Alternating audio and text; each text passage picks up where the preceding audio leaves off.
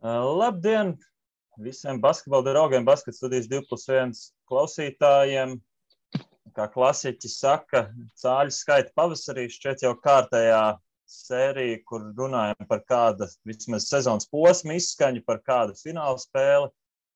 Bija mums VEFS, bija mums TTT, un no viena fināla dažu nedēļu laikā esam pārgājuši arī uz citas līgas Final Four. Sezona turpinās ar galvenajām izšķirīgajām spēlēm dažādos turnīros. Un šogad es reiz pie sevis tādu secinājumu veicu. Pirmo reizi 4 sezonu laikā Latvijas-Igaunijas basketbola līgā. Tā skatu būs vislielākā. Neesmu man šķiet aizmirsts par kādu spēli Arēnā Rīga, kas būtu notikusi Latvijas-Igaunijas līgā. Varbūt palabo mani buntu, bet man nešķiet, ka tāda bijusi. Labdien, labrīt, labvakar. Nu, nāk atmiņā VEF Rīga spēle ar Tallinas Kaleo Kramo, bet tā bija vēl VTB līga šķiet. Jā. 2019. Gada rudens. Kaut gan paga, ja mēs tagad tā sākām runāt, 19. gadā jau, man liekas, ka VEF spēlēja Čempionu līgā, vai tā spēlē VEF, vai nu es tagad jaucu gadu, vai arī viņi tam var bija Pavbet Latvijas-Igaunijas līgā, bet, nu, lai kā tur arī būtu, jā, tas svaigākais jaunums vakar ielikām ziņu, ka Pavbet Latvijas-Igaunijas līgas Final Four 2. gadu pēc kārtas notiks Rīgā, un pirmo reizi notiks Arēnā Rīga. Tā kā izaicinājums turnīru organizētājiem, es domāju, ka tomēr laba ziņa basketbola cienītājiem, kur kādu laiku vismaz Rīgā ir dzīvojuši tādā lielā basketbola pusbadā. Mēs jau redzējām valstsienības spēlē, kas pēc divu gadu pārtraukumu jau piepildīt tobrīd atļauto skatītāju skaitu Arēnā Rīga. Nu, tagad Pavbet Latvijas-Igaunijas līgas Final Four, protams, nav gluži valstsienība, bet es domāju, ka ir pietiekami kārdinoši kumos, lai publikai būtu iespējas jau sarosīties un skatīties pēc biļetēm, kuras tā, kā jau basketbolā tas pēdējā laikā ir ierasts, ar Basket.lv iegādāties. Jā, bet par to, ko mēs redzēsim, mēs, diemžēl, šobrīd vēl nevaram precīzi runāt par komandām, kuras mēs redzēsim, jo priekšā ir izslēgšanas pirmā kārta, 4. fināla spēles, pirmkārt to pamatturnīrs jāpabeidz, un te 4. fināla pāri jānoskaidro, tāpēc 4. fināla pāri, un lai kā mēs domātu, ka mēs zinām to spēku samēru Pavbet Latvijas-Igaunijas līgā, nebūtu tā ļoti korekti prognozēt varbūt tādus ļoti konkrētus Final Four dalībniekus, bet par to, ko mēs vēl redzēsim fināla turnīrā, es domāju, ka šodien parunāsim ar Latvijas basketbola līgas direktoru Kristapu Janičēnaku, kurš ir, es skaidri zinu, ka ir pielicis zināms pūles, lai šis pasākums notiktu Rīgā. Un tad vispirms sveiks Kristap un uzreiz jautājums, vai tad nācās grūti izplēst no igauniem šo te godu un pienākumu rīkot fināla turnīru 2. gadu pēc kārtas pie mums? Jā, labdien, labrīt, labvakar, kā tu teici, Gunti, jā. Paldies, ka uzaicinājāt. Un uzreiz pirmais jautājums, un tad man pirmā atbilde tāda, ka izplēst varbūt ir nedaudz pārspīlēt teikts, bet mums bija diskusijas, kur labāk, un man stājoties amatā, es kaut kur pausu galam biju dzirdējis, ka, teiksim, tā sadala uz to finālu turu, uz to Final Four, vai, tā kā pagājuši Final 6, tā, ka viens gads ir Latvija, otrs gads ir Igaunija, un tad es pēc tādas apmēram tās definīcijas arī dzīvoju šo sezonu, un tad mums nāca klāt pavasaris, ja, kad cāļus vajadzētu tā kā sākt skaitīt, un vismaz gatavojamies te cāļu skaitīšanai, un tad man radās jautājums, es saku, tad kur jūs taisīsiet? Igaunijā, nezinu, Tallinā, Tartu vai kādā citā pilsētā? Vai Pērnavā? Viņi teica, nē, mēs apskatīsimies, mums tur jāpadomā, tur zāles problēmas, vēl kaut kas, tur, teiksim, tā saku halli, kas ir Tallinā uzreiz, tā kā nokrit nost, kad nē. Tad bija variants, ko es īstenībā nezināju, ka tāda zāles par Igaunijā ir, kur arī 5000 vai pat 6 vai 7000 hokeja halli. Ja? Igauni spēlē arī hokeju. Un tad mēs uz to halli kaut kā gaidījām, bet tajās sarunās es sapratu to temperatūru sajūtu no Igauņu kolēģiem, ka viņi tā kā gribētu tos cāļus pavasarī skaitīt Latvijā. Un es padomāju, labi, kas ir tie mīnusi, un es nekādas mīnus īsti neatradu. Viens ir man pieredze, otrs ir basketbols, gribētos teikt tāds salīdzinoši augsts līmeņa basketbols, augstākais pieejamais klubu basketbols, ko mēs varam organizēt Latvijā. Un Rīgā ir iespējams, un tad es parunājos ar kolēģiem, ar savu nodaļu, un mēs nešaubīgi piekritām, ok, mēs rīkojam, mums kaut kāda, zinām, pieredze ir no pagājušā gada, no šī gada, tā kā es domāju, ka mēs pieliksim visu pūles, lai šie pavasara basketbola svētki Igaunijas Latvijas līgā būtu skaisti, un cerams arī ar intrigu, un intriga ir, un jo tagad mēs nezinām to Final Four, kas tur piedalīsies, un arī tūlīt tās ir playoff, un playoff tur ir ar zinām veidu intrigu pilnu, tā kā es domāju, ka būs interesanti, un es, protams, ceru uz 3 komandām no Latvijas, noteikti Igauni tieši to pašu, tā kā skatīsimies, redzēsim, un nemazām nav tik ilgi jāgaida, ka jau mēs paziņosim par Final Four atklāšanu. Rīga. Kā šādā gadījumā vispār ir ar Arēnu Rīga kā notikuma rīkošanas vietu? Vai viņiem ir jāpiemaksā par to, lai pie viņiem šādu prieku veidot, vai var kaut kā savstarpēji vienoties par to, ka tur norisinās tāds pasākums, cik vispār no pasākuma organizātoru puses tas ir, teiksim tā, vienkārši? Man ir tāda sajūta radusies, ka pēdējā laikā pa katru soli ir jāmaksā, ja? Un protams, arī par Arēnu Rīgu jāmaksā tāpatās, kā pa jebkuru zāli Latvijā. Ja es rīkotu Final Four, es pieļauju, ka vajadzētu maksāt.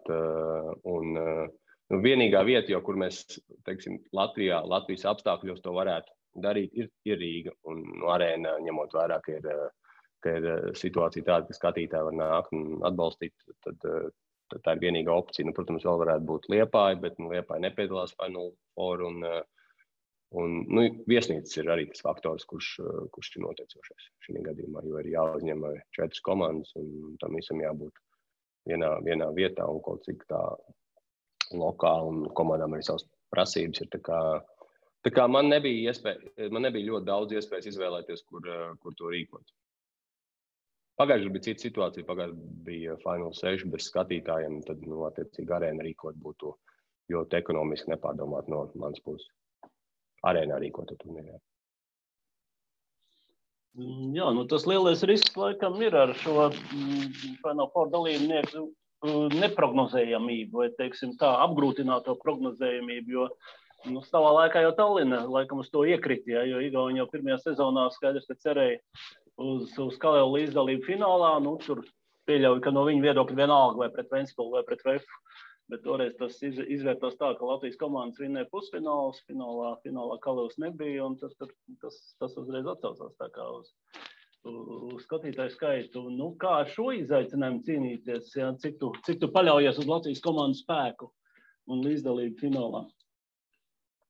Redz, Gun, tu man aicini kaut kā daļai arī pastarpināti spied prognozēt kaut ko, ja? Prognozēt ļoti grūti, es tiešām nezinu, kuras komandas varētu tās būt, bet ņemot vērā tādu manu pieredzi sportā, mazliet pieliekot kaut kādu loģiku klāt, ja?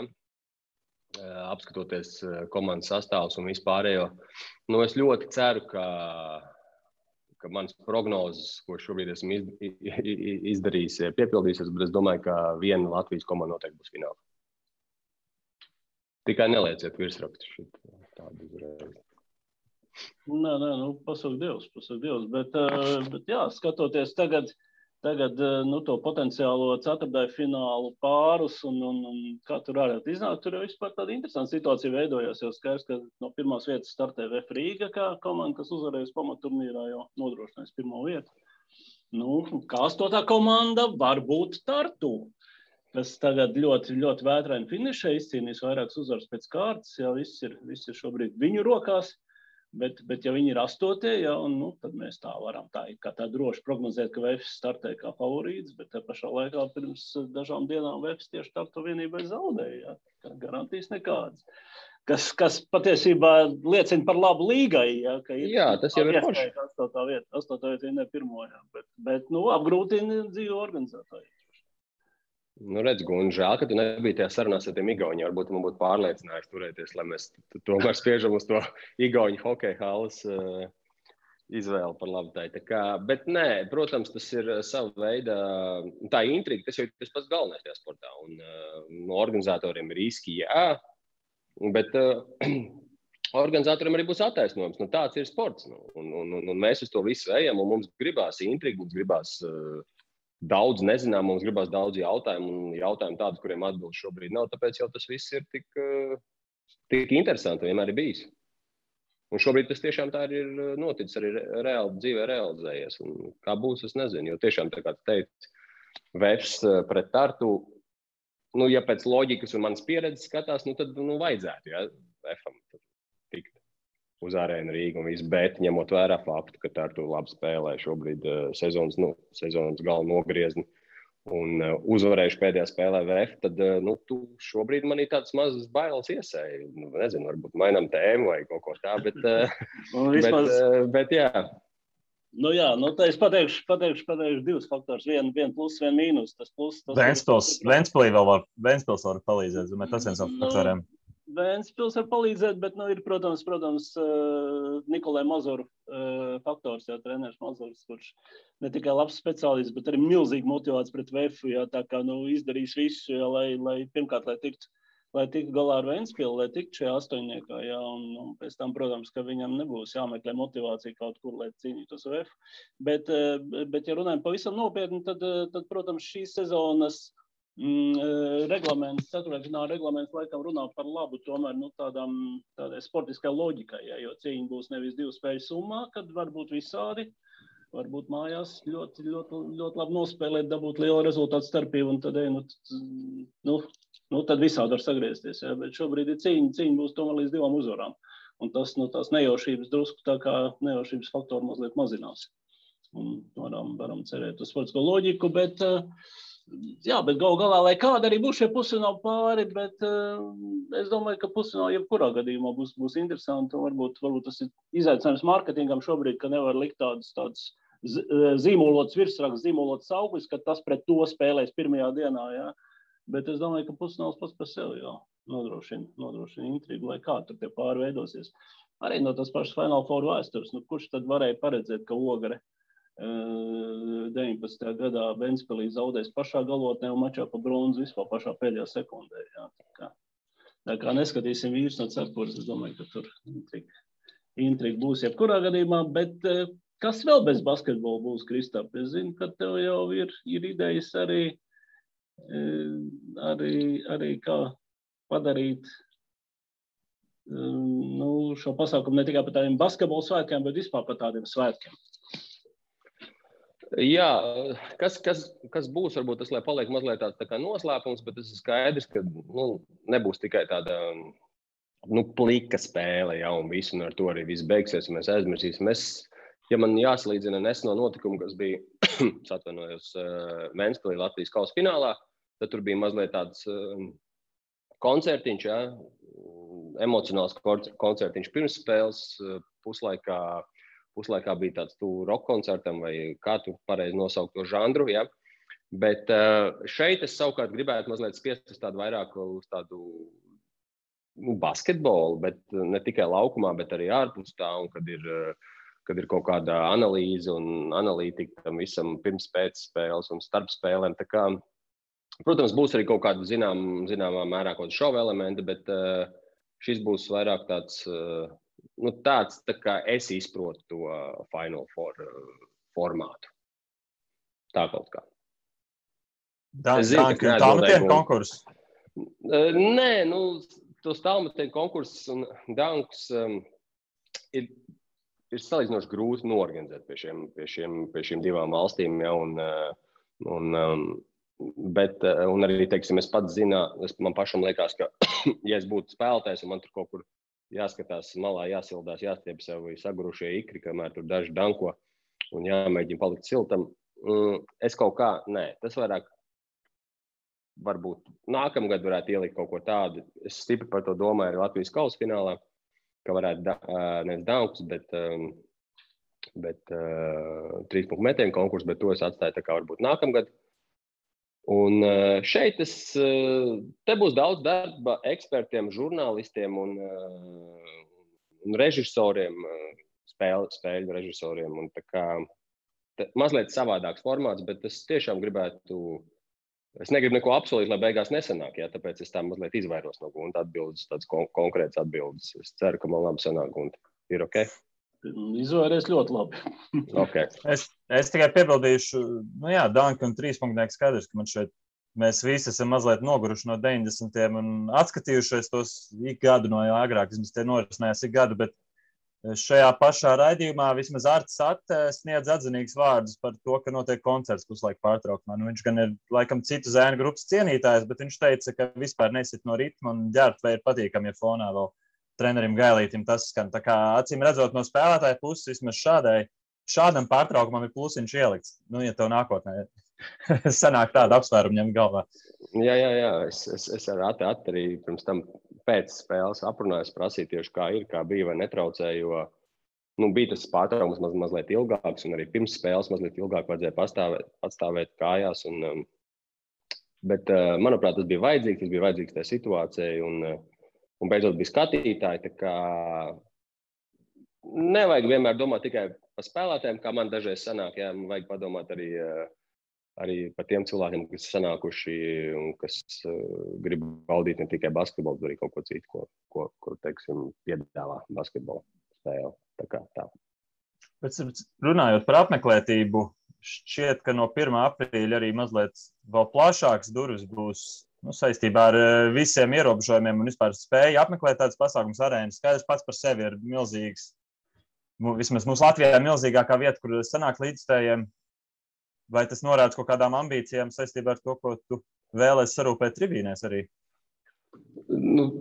Sarūpēt pilnas tribīnes, protams, nav tikai mans faktors, ja ir arī vajadzīga griba un iespējas skatītājiem. Tā kā es ceru, protams, uz daudz skatītājiem tādā Igaunijas Latvijas līgas izpratnē. Tā kā Guns savā ievadā teica, mēs nevaram salīdzināt Latvijas izlasi ar Igaunijas Latvijas līgu. Finālu Final Four pagaidām, es ceru, bet šobrīd mēs nevaram, mums jāpiet lietē pragmatiski. Un ja Latvijas komanda finālā, tad es domāju, ka apmeklētības rekordu šogad mēs pārsitīsim. Tā kaut kā. Paskaļi pateic, ja? Nē. Nebija 3200, tas bija tāds...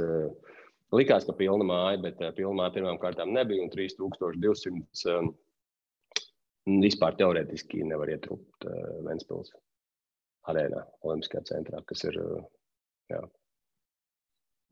Ventspilī būtu bijis interesanti saskaitīt tos, kas tur balkonā tur stāvēja un tā tālāk, ja tas jau, līdz pilnīgi precīzi līdz vienam cilvēkam jau nesaskaitījām.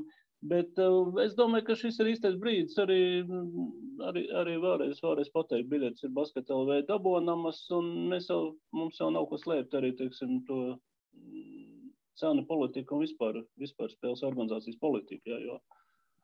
Ja es pareizi saprotu, tad biļetes ir pieejamas uz sektoriem tajā pirmajā līmenī, vismaz šobrīd. Cena, manuprāt, ir demokrātiski pusfināla dienā par 8 eiro varēs redzēt abas spēles, un tas ir no labām vietām, jā, laukuma galos tās cenas ir, kā bija uz puslaikam mazāks, jā. Jā, uz pusmazāks. Un plus ir jau sporta skola audzēkņiem, protams, ir pieejams arī tradicionālās atlaides, jā. Un fināla diena abas spēles par 10 eiro. Tā kā kopā tu nopērc biļetes, šis ir vitāli svarīgi, lai mēs to rekordu pārsist Gunti, ja? Tad 10 eiro, 2 spēles, un ja ir labajās vietās, un ja ir mazliet sliktākas vietas, tad ir 5 eiro, un sporta skola audzēkņiem ir 50% atlaide. Un tad skatīsimies, kā veiksies biļešu pārdošana. Ir plānā arī otro stāvu taisīt vaļā? Jā, mēs noteikti monitorēsim, es īsumā katru dienu paprastu, cik biļetes pārdodas, ja? Un mēs skatīsimies, kāda ir situācija ar biļetēm. Ja būs, tad mums ir atstāt tāda maza sprauga caur adaptāciju, ka arēna Rīga piekāpsies un atvilks tos aizkars vaļā, ja vajadzēs. Bet skatīsimies pēc situācijas, un varbūt es te pārāk skaļi jau kādu trešo reizi izsakos, bet, jā, esmu optimists. Kopš Latvijas Užavas kausa izcīņas finālspēles es arī tā kā sāku slēgties uz optimistu pusi, jo, godīgi sakot, es negaidīju tik jaudīgu atmosfēru Ventspils halles tribīnēs. Mana tā prognoze bija, ka ar visu to enerģiju, kas tika ieguldīta, lai tur skatītājs piesaistītu, es tā domāju, 1500 es jau priecāšos, jā, bet bija labāk. Tev ir izslāpus pēc basketbola, vai bija vēl kaut kādi īpaši āķi, kā viņas dabūt zālē? Nē, bija āķi. Tas pirmais āķis bija, ka mēs šeit ofisā savā starpā sadarējām. Un es biju pārliecināts, ka būs 2000. Un ar tādu pārliecību es arī sadarēju, un ar tādu pārliecību es arī vinnēju. Mans tas galds cipars bija 2000 uz augšu, pārējie teica, tā kā Gunts, jā. Bet jā, tur bija pāris āķi, bet es nezinu, vai šos āķus izmantošu Rīgā, bet varbūt arī jā, tāpēc skatīsimies. Kā es vēlreiz saku, jāmonitorē situācija katru dienu, kas notiek ar biļetēm, un tad no tā arī jāskatās, jo, lai arī laiks nav daudz, bet nav arī ļoti maz, bet es ieteiktu tās biļetes laicīgi iegādāties, jo vietai, kur jūs sēdēsiet, būs nozīme, teiksim, tā. Runājot par Ventspilu, labi, viens ir atklāt vai neatklāt āķis, to, protams, dara pēc saviem ieskatiem, bet vai tev vismaz iekšā radās atbildi, kur īsti tas basketbola līdzstājs bija pazudis? Vai viņš aiz rociņas jāpavelk uz to halli, vai īpaši viņam jāpiezvana? Jo tas patiešām bija pēdējo gadu kontekstā iepriecinošs skaits līdzstājai, pat runājot pirms Covid laika. Labi, kādu tur āķi, nekādi jau āķi tur nav. Jā. Sagrāva intriga. Nekāda āķa tur nav. Tas lielākais āķis ir tāds, ka tas tiešais kontakts ir svarīgs. Un tieši tā vajag paņemt telefonu rokā, vajag piezvanīt uz vienu pašvaldību, uz vienu skolu, uz vienu sporta skolu, vienam direktoram, otram direktoram. Jā, ir varbūt jāpazīst tas vietējais Ventspilnieks, jā, mazliet vairāk nekā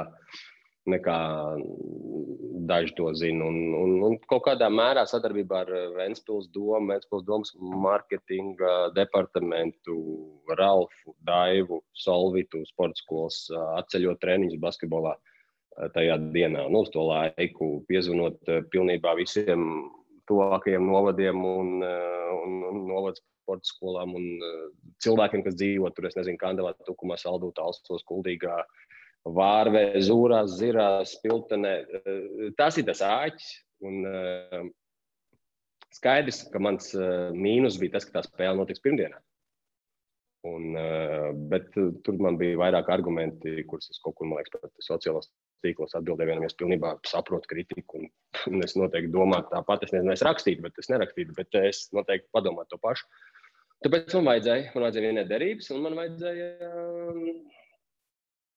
piepildīt zāli, lai ir forša spēle un forša pasākums. Un tas arī beigās izdevās. Jā. Un tāda arī tā doma ir kaut varbūt līdzīgi darīt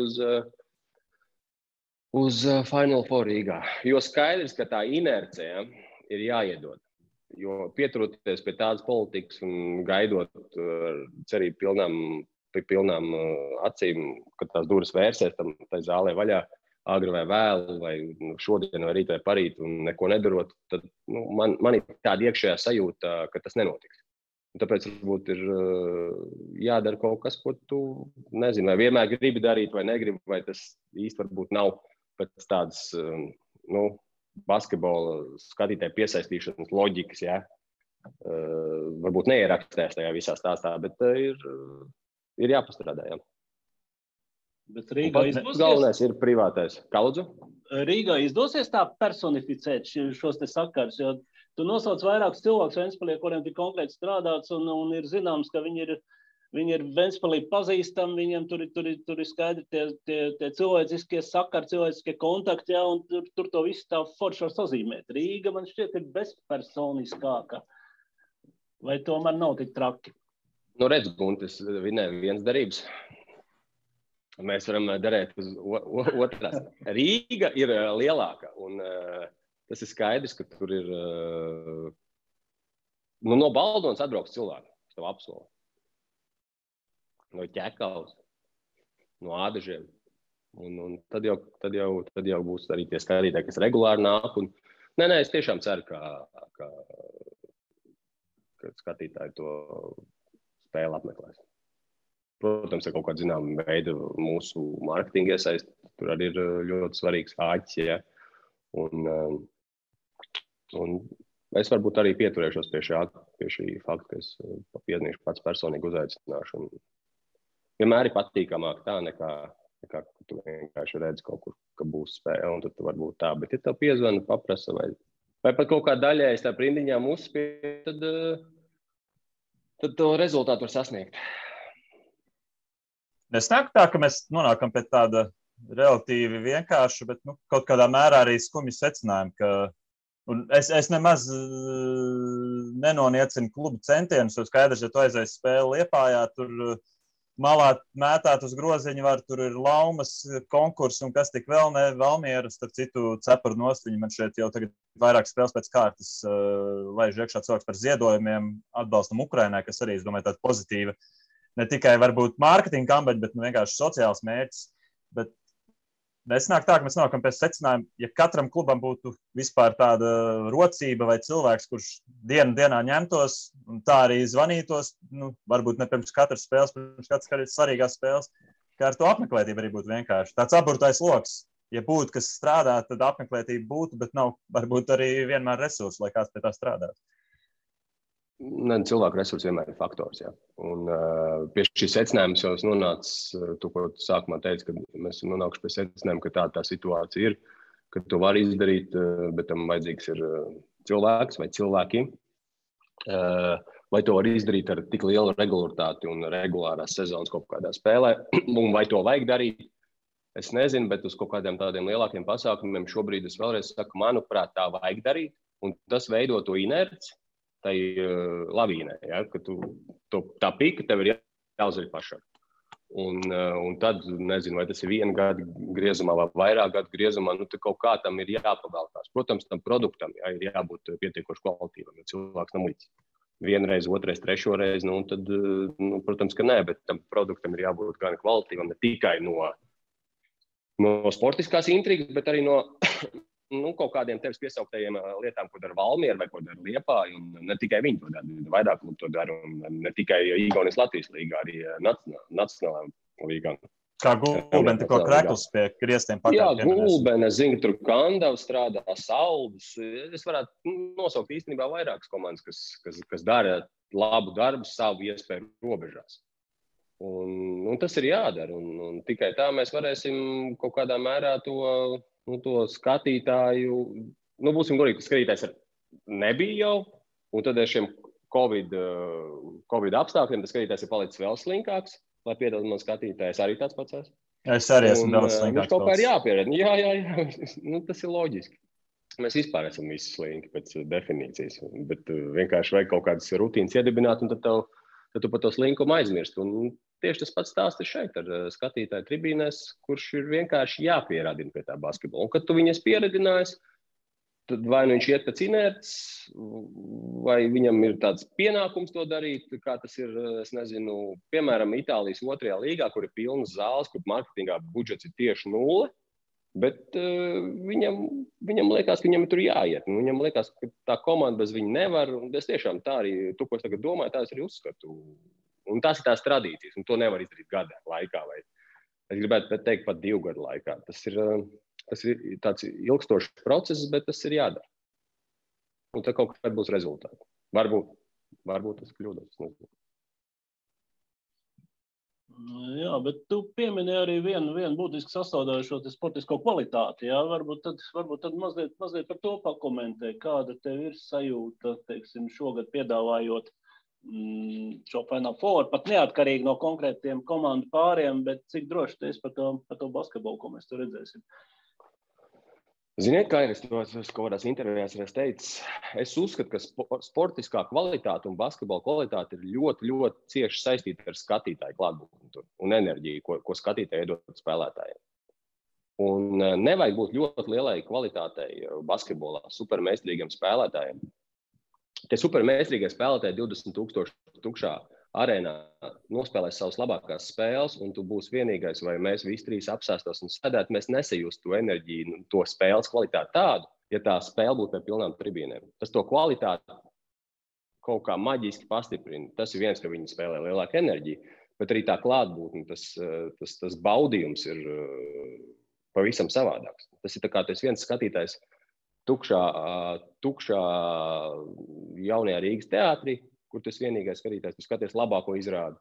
Un tad, kad ir izrāde ar pilns ar skatītājiem, un varbūt nav tik labi tā izrāde, tu to izrādi izbaudi vairāk. Un tieši tāds pats ir tāds par sportu. Un es, man liekas, ar tādu domu arī nomiršu. Tie skatītāji ir vajadzīgi. Vai viņiem ir 5 gadi, 7, 8, 80, vai viņi bļauj, vai viņi nebļauj. Nu, protams, vai viņi atbalsta komandu, vai viņi neatbalsta komandu, tas, protams, pastiprina to faktu kā tādu. Bet skatītāji ir vajadzīgi, un tas ir pats galvenais sportā. Kvalitāte, budžeti, mārketings, visi tikai pēc tam tur pats galvenais ir skatītājs. Tā. Bet šai ziņā tavs vērtējums, teiksim, ir mainījies, ja salīdzina dažus gadus iepriekš, kad tu pats biji spēlētājs dažādās komandās, un tagad, kad tu esi iepazīstis to organizatoru darbu no otras puses? Nē, man ļoti daudz kas ir mainījies. Bet ja mēs runājam tieši par to pārliecību, ka skatītājs ir pats galvenais sportā, es tikai tā domu arī vienmēr spēlēju. Es nevarēju ciest spēlēt pie tukšām tribīnēm. Man vienalga, vai uz maniem bļauju lamājās, apsaukā man ģimeni, man tas bija labāk, ja apsaukā man ģimeni pie pilnām tribīnēm un met tur kaut ko, nekā ir klusums. Un es domāju, ka ļoti daudziem tās spēlētājiem ir. Un ja atbild uz tavu jautājumu, tad es, ņemot šos pāris gadus, ka es esmu beidzis savu sportistu karjeru, es vēl jau vairāk par to, ka tā ir. Tas, ka es esmu sapratis dažādas organizatoriskos knifus un vēl kaut ko, protams, paldies Latvijas Basketbola Savienībai, un ka man ir iespēja šeit būt un izprast to drēbi, tā kā tas sāk no otras puses.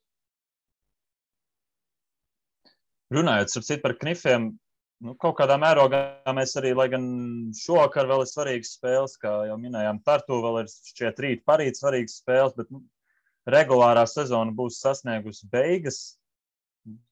Tūlīt dažu dienu laikā piesit pie galda drošībai, lai ko nepiesaukt, bet šķiet, ka mūsdienas apstākļos ar diezgan adekvātu kaut kādu pārcelto spēļu vai ķibeļu skaitu. Kā pats skaties to, kā sanāca regulāro sezonu aizvedīt? Vai varbūt gribēja vēl mazāk Covid problēmas? Es nezinu, kāda no tavas pozīcijas ir. Nē, es noteikti gribēju mazāk problēmas, Covid problēmas. Bija mums Covid problēmas, un īstenībā es gribu pateikt, es neteikšu nevienam personīgi, varbūt pateikšu personīgi, es gribu pateikt paldies vairāk dažiem klubiem, kas piekāpās tādām varbūt absolūti neordinārām situācijām. Artūrs Ausējs galvenā trenera lomā ir ordināra situācija. Nē, nav. Un to spēli mierīgi varēja pārcelt. Nē, visu cieņu Artūram, man liekas, viņš pat vienu spēli vinnē. Tallinā, Kalevs. jā, tā kā, jā. Bet Ventspils, teiksim, tas pēdējais sezonas nogrieznis bija ārkārtīgi piesātināts ar visu, un mums to klubu ir tik maz, ka es, teiksim, uztraucos par tādām lietām kā mikrotraumas, vai traumas, jo tās spēle ir viena pēc otras, es tik skatos atkal Ventspils, un ne tikai Ventspils, vairāk citu klubi, un paldies klubiem, ka viņi saprata. Es, protams, arī viņus brīdināju, esiet gatavi neordināriem risinājumiem kalendāra sakarā, varbūt kaut kur neloģiskiem un stulbiem, bet mēs to nedarām, lai iegriezt jums vai sev. Mēs to darām, lai mēs varētu šo sezonu daudz maz loģiski ar neloģiskiem risinājumiem izvilkt. Un tas, es arī piestīšu pie galda, tas ir kaut kādā mērā izdevies un vēl tikai palicis pēdējais hop.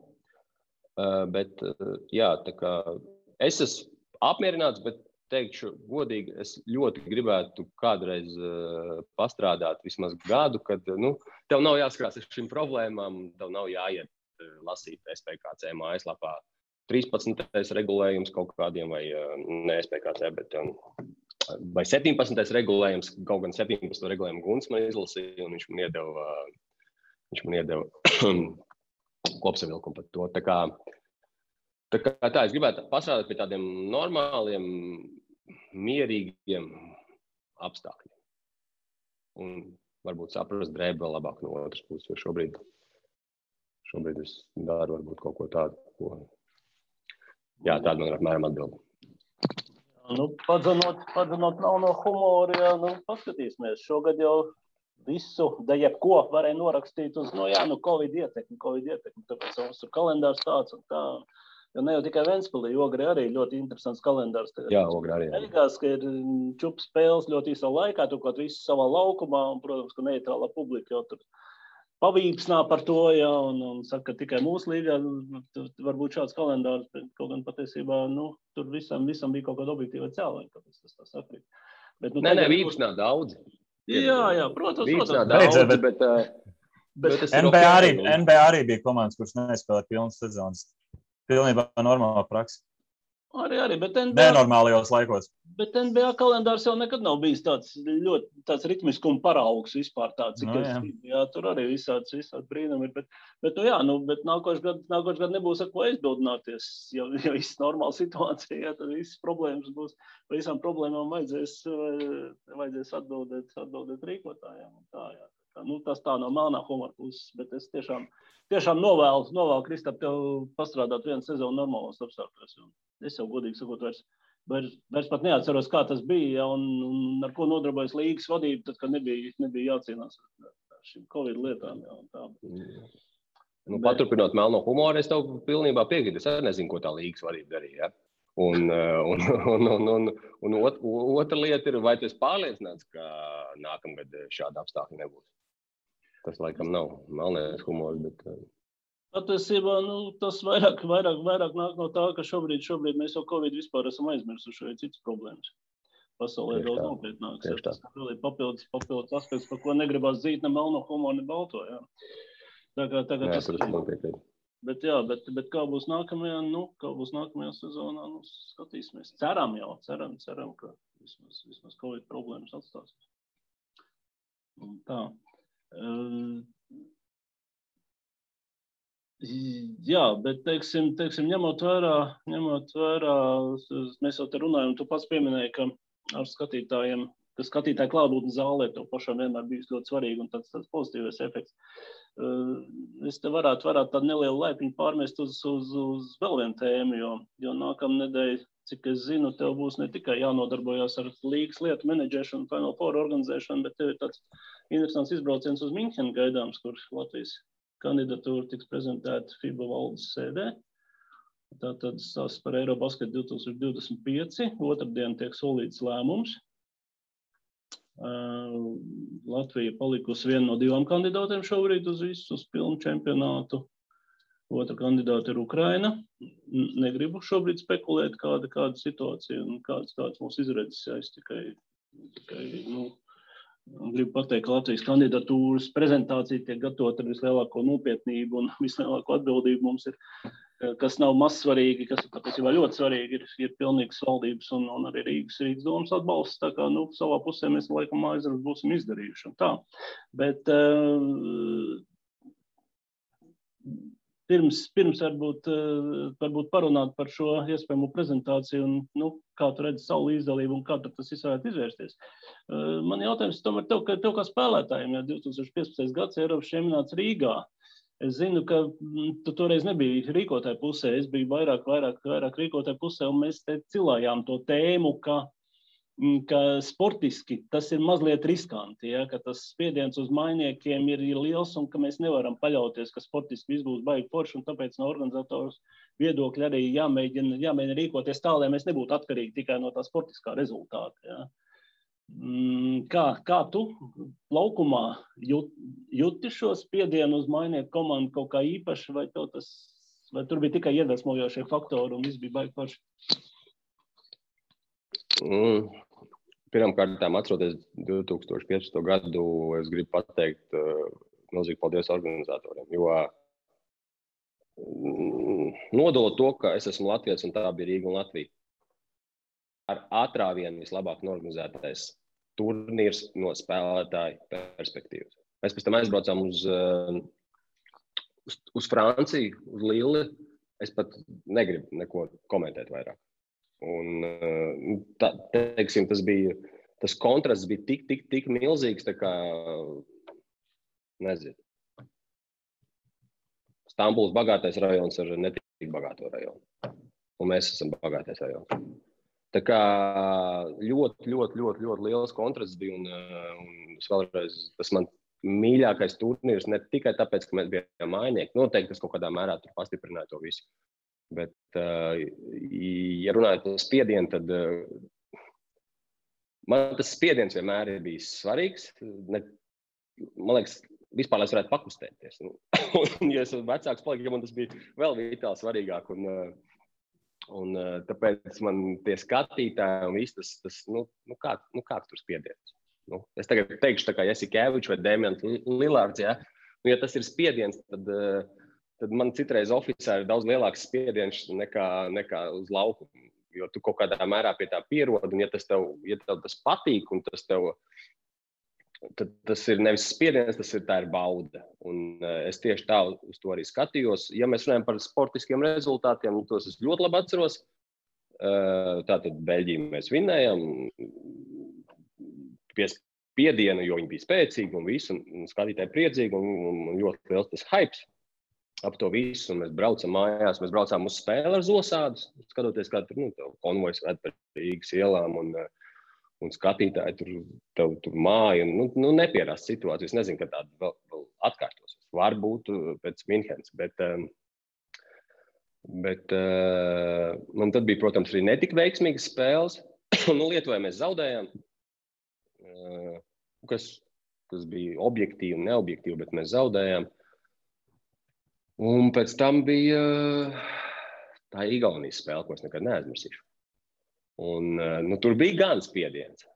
Tad varbūt tā bauda vairs nebija tik forša tajā pirmajā puslaikā, kad tu skaties, ka Igauņi metos 3 punktu metiens vien pēc otru iekšā, un tur arī tāds trakāks metiens, un tu redz tos Igauņi, un tu zini, ka tā spēle ir 100% jāuzvar, lai mēs varētu aizbraukt uz to Stambuls citu rajonu, ja, kas ir Francija liela.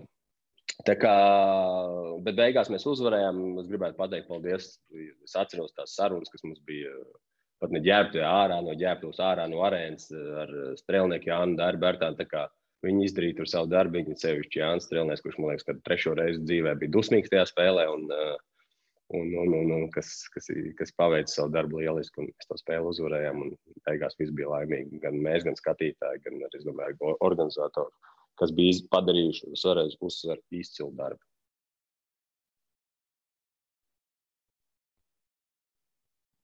Jā, un tagad tev ir iespēja no otrās puses piedalīties, lai šādas svētkus atkārtot Rīgā jau pēc 10 gadu pauzes, un varbūt pat vēl lielākā mērogā.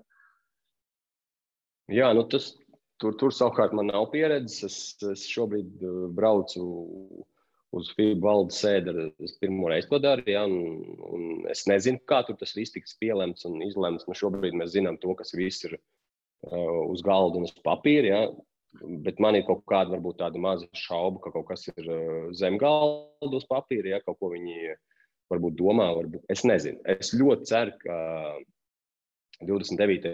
martā mēs zināsim atbildi, un es arī tikpat ļoti ceru, ka tā atbildi būs pozitīva un par labu Latvijai. PowerPoint prezentācija jau gatava?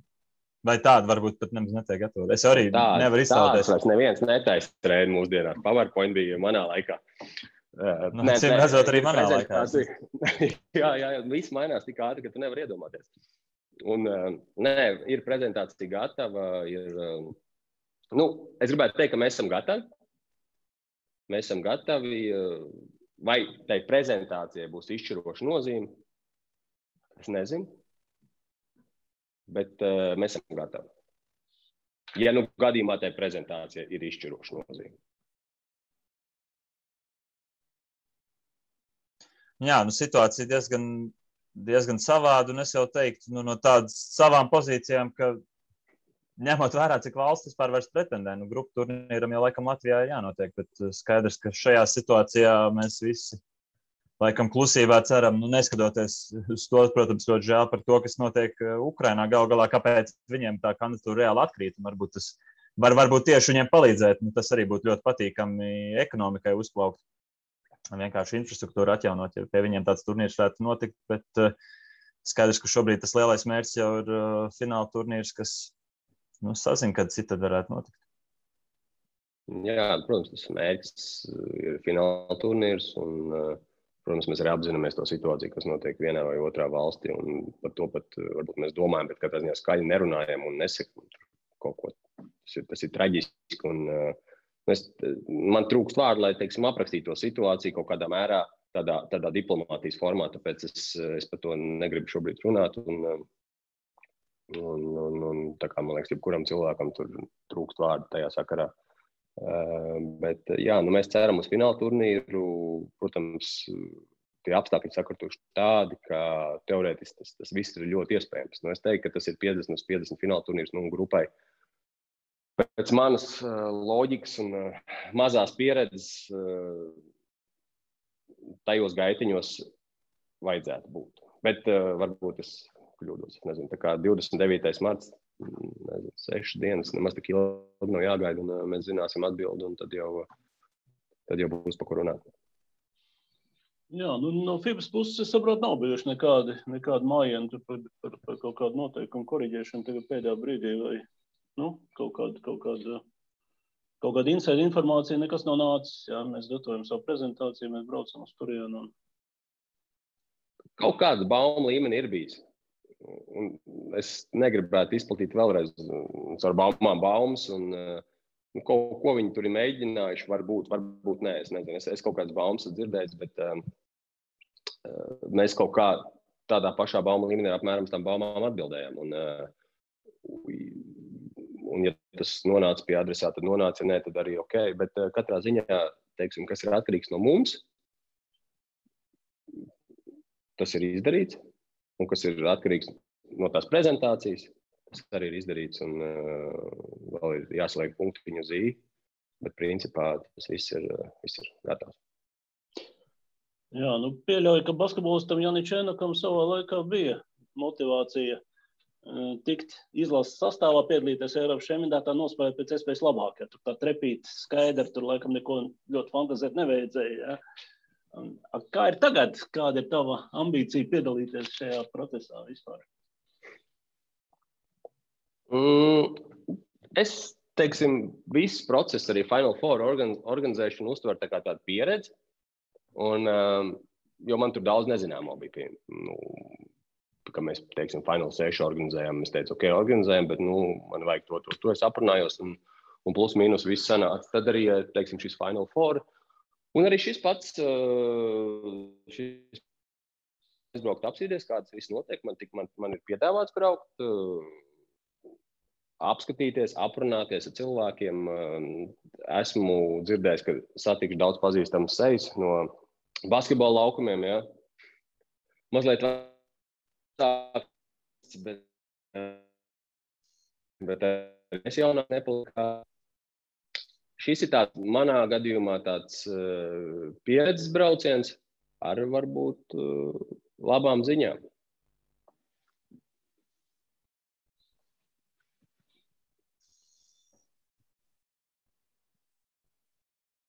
Un pašā čempionāta rīkošanas procesā?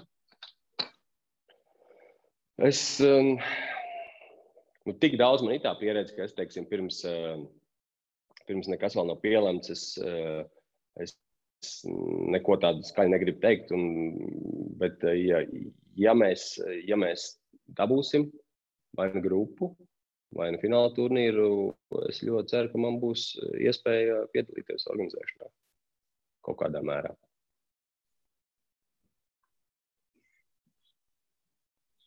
Labi. No viena pavisam tūlīt gaidām notikumu organizēšanas aprīlī. Tad cerams līdz 2025. gada vasarai. Redz, un daudz saka, LBS neko nedara. Un ko jūs darat tajā ofisā? Jā, labs jautājums, tas, kuru tās atbildes laikam atšķirās, atkarībā no tā, kuru vietā tu tajā brīdī atrodies, jā, vai laukumā, vai blakus laukumā, vai LBS ofisā. Gunta precīzi, ļoti labi atbildēs man jautājumu. Palīdzēja, jā, palīdzēja. Es ceru, ka palīdzēja. Jā. Nu ko, tad atliek tikai pievērst uzmanību vēl karstajām tēmām, kas vēl basketbolā ir, jo šobrīd, tātad šonedēļ mēs būsim jau pusceļā līdz tam, lai saprastu, kāds varētu izskatīties Final Four Rīgā, jo sestdien būs pilnīgi skaidri pēc Latvijas-Igaunijas līgas 4. fināla pāri.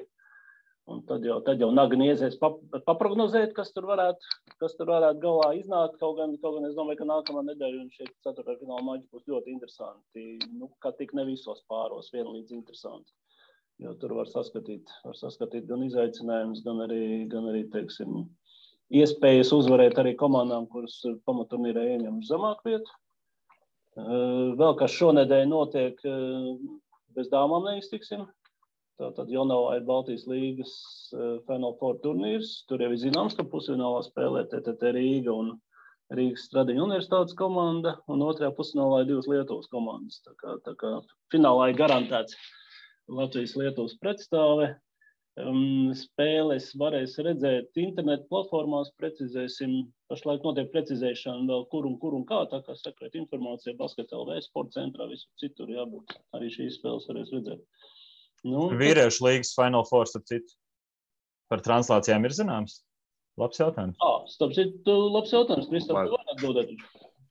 Man tā patīk uz šo jautājumu atbildēt. Jā, ir zināms, Reini. Un visas spēles, es uzsveru, visas spēles translēs LTV7. Tātad auditorija būs laba, milzīga, es gribētu teikt. Arī tās spēles, ja gadījumā tiks 2 igauņu komandas. Jo šo jautājumu es paprasīju pārliecināt kādas 4 reizes Andrim Ušatskim, un visas 4 reizes viņš apstiprinoši atbildēja. Tā kā paldies par šo lielisko jautājumu. Tātad LTV7, 9. 10. Aprīlis. Ja nav iespējas atnākt uz arēnu. Bet tas ir tikai gadījumā, ja tiešām nav iespēja atnākt uz arēnu.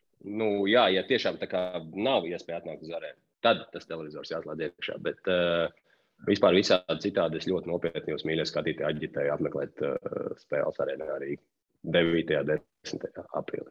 Un es pieminēšu, ka laikam Tallinas Tehniskā universitāte varbūt no Latvijas līdzstāja viedokļa būtu vienīgā ne tik intriģējoša Igaunijas komanda, bet nevienā citā jau īsti man šeit netrūkst argumentu, kāpēc, lai es, protams, novēlu uzvaru Latvijas klubiem, bet kāpēc, lai vismaz tas nebūtu interesanti, vai tas būtu Ronalds Zaķis, kurš pilnu tribiņu priekšā noteikti pāris reizes biceps parādījis, vai Robertam Štelmharam vēlreiz ģitāri jāspēlē. Man šķiet pat arī neveiksmīgs Final Four, vismaz intrigas ziņā tas būs kaut kas skatāms. Tā kā es pat nesmēdāju tik ļoti, lai jau, ja Igauni pelnījuši, lai jau viņiem tiek, ar diezgan lielu Latvijas palīdzību. Un tur mēs varētu Arnolds Helmani. Vajadzētu, bet tur vēl varētu vēl veselu virkni nosaukt. Mazurs, tas pats piesauktais. Es labprāt pastrādāt par TTH advokātu šobrīd, jo man sezonas sākumā tās šķiet vissimpātiskākā Igaunijas komanda, jo tur nebija neviens ārzemnieks, tur bija tikai Igaunijas spēlētāji, tā skaitā arī daudzi Igaunijas valstsvienības spēlētāji, un Igaunijas izlases šobrīd ir spēks jau. Baltijas, es pat teiktu, Eiropas līmeņa spēks. Bet viņi mazliet atteikušies no tās politikas, bet toties ir iegādājušies ļoti labu amerikāni. Čildres, kā būtu pareizi. Čildres, ļoti labs amerikāns. Ventspils jau pazīst. Jā, no pagājušā gada tā kā pazīst, un puisis dabūja arī tagad mēneša spēlētāju balvu, tā kā Tautē viss ir kārtībā, bet tur ir vēl viena nianse, ļoti iespējams, un es ceru, ka tā tas būs, ka Tautēs 4. finālā spēlēs ar Ogru, un nekādu Final Four tomēr nepiedzīvos. Tā kā jūs teicu, sekojam tām intrigām, kas ir pamatturnīra beigās, jo Ogrē vēl jāizcīna 2 uzvaras, lai viņi tiktu. Šovakar Liepājā, jā. Laikam raidījuma publicēšanas brīdī es atļaušos teikt, ja Ogrē ir uzvarējis Liepājā, tad pret Rakveru nepaklups. Ja būs maldījies, tad lai man pēc tam kritizē, bet es domāju, tā pret Rakveru jau nezaudēs. Jā, bet ar vārdu sakot, sekojam notikumiem, sekojam, kāda būs 4. fināla pāri, nākam nedēļas sekojam Palbēt Latvijas-Igaunijas līdz 4. finālām, bet tomēr laikam garšīgākā odziņa otrdien Miņķenē. Gaidām FIBAs lēmumu par Eirobasket 2020. Jā, paldies visiem klausītājiem, paldies Kristap, un kā Guns saka, tiekamies basketbolā. Šoreiz jau jūtu pavisam drīz. Jā, paldies. Un pavisam bez kādiem jokiem, jo arēnai jābūt ir. Atļaušos teikt, ka pilnai. Paldies. Neraksturīgi tev, Gunti, bet paldies, jā. Vislabāk.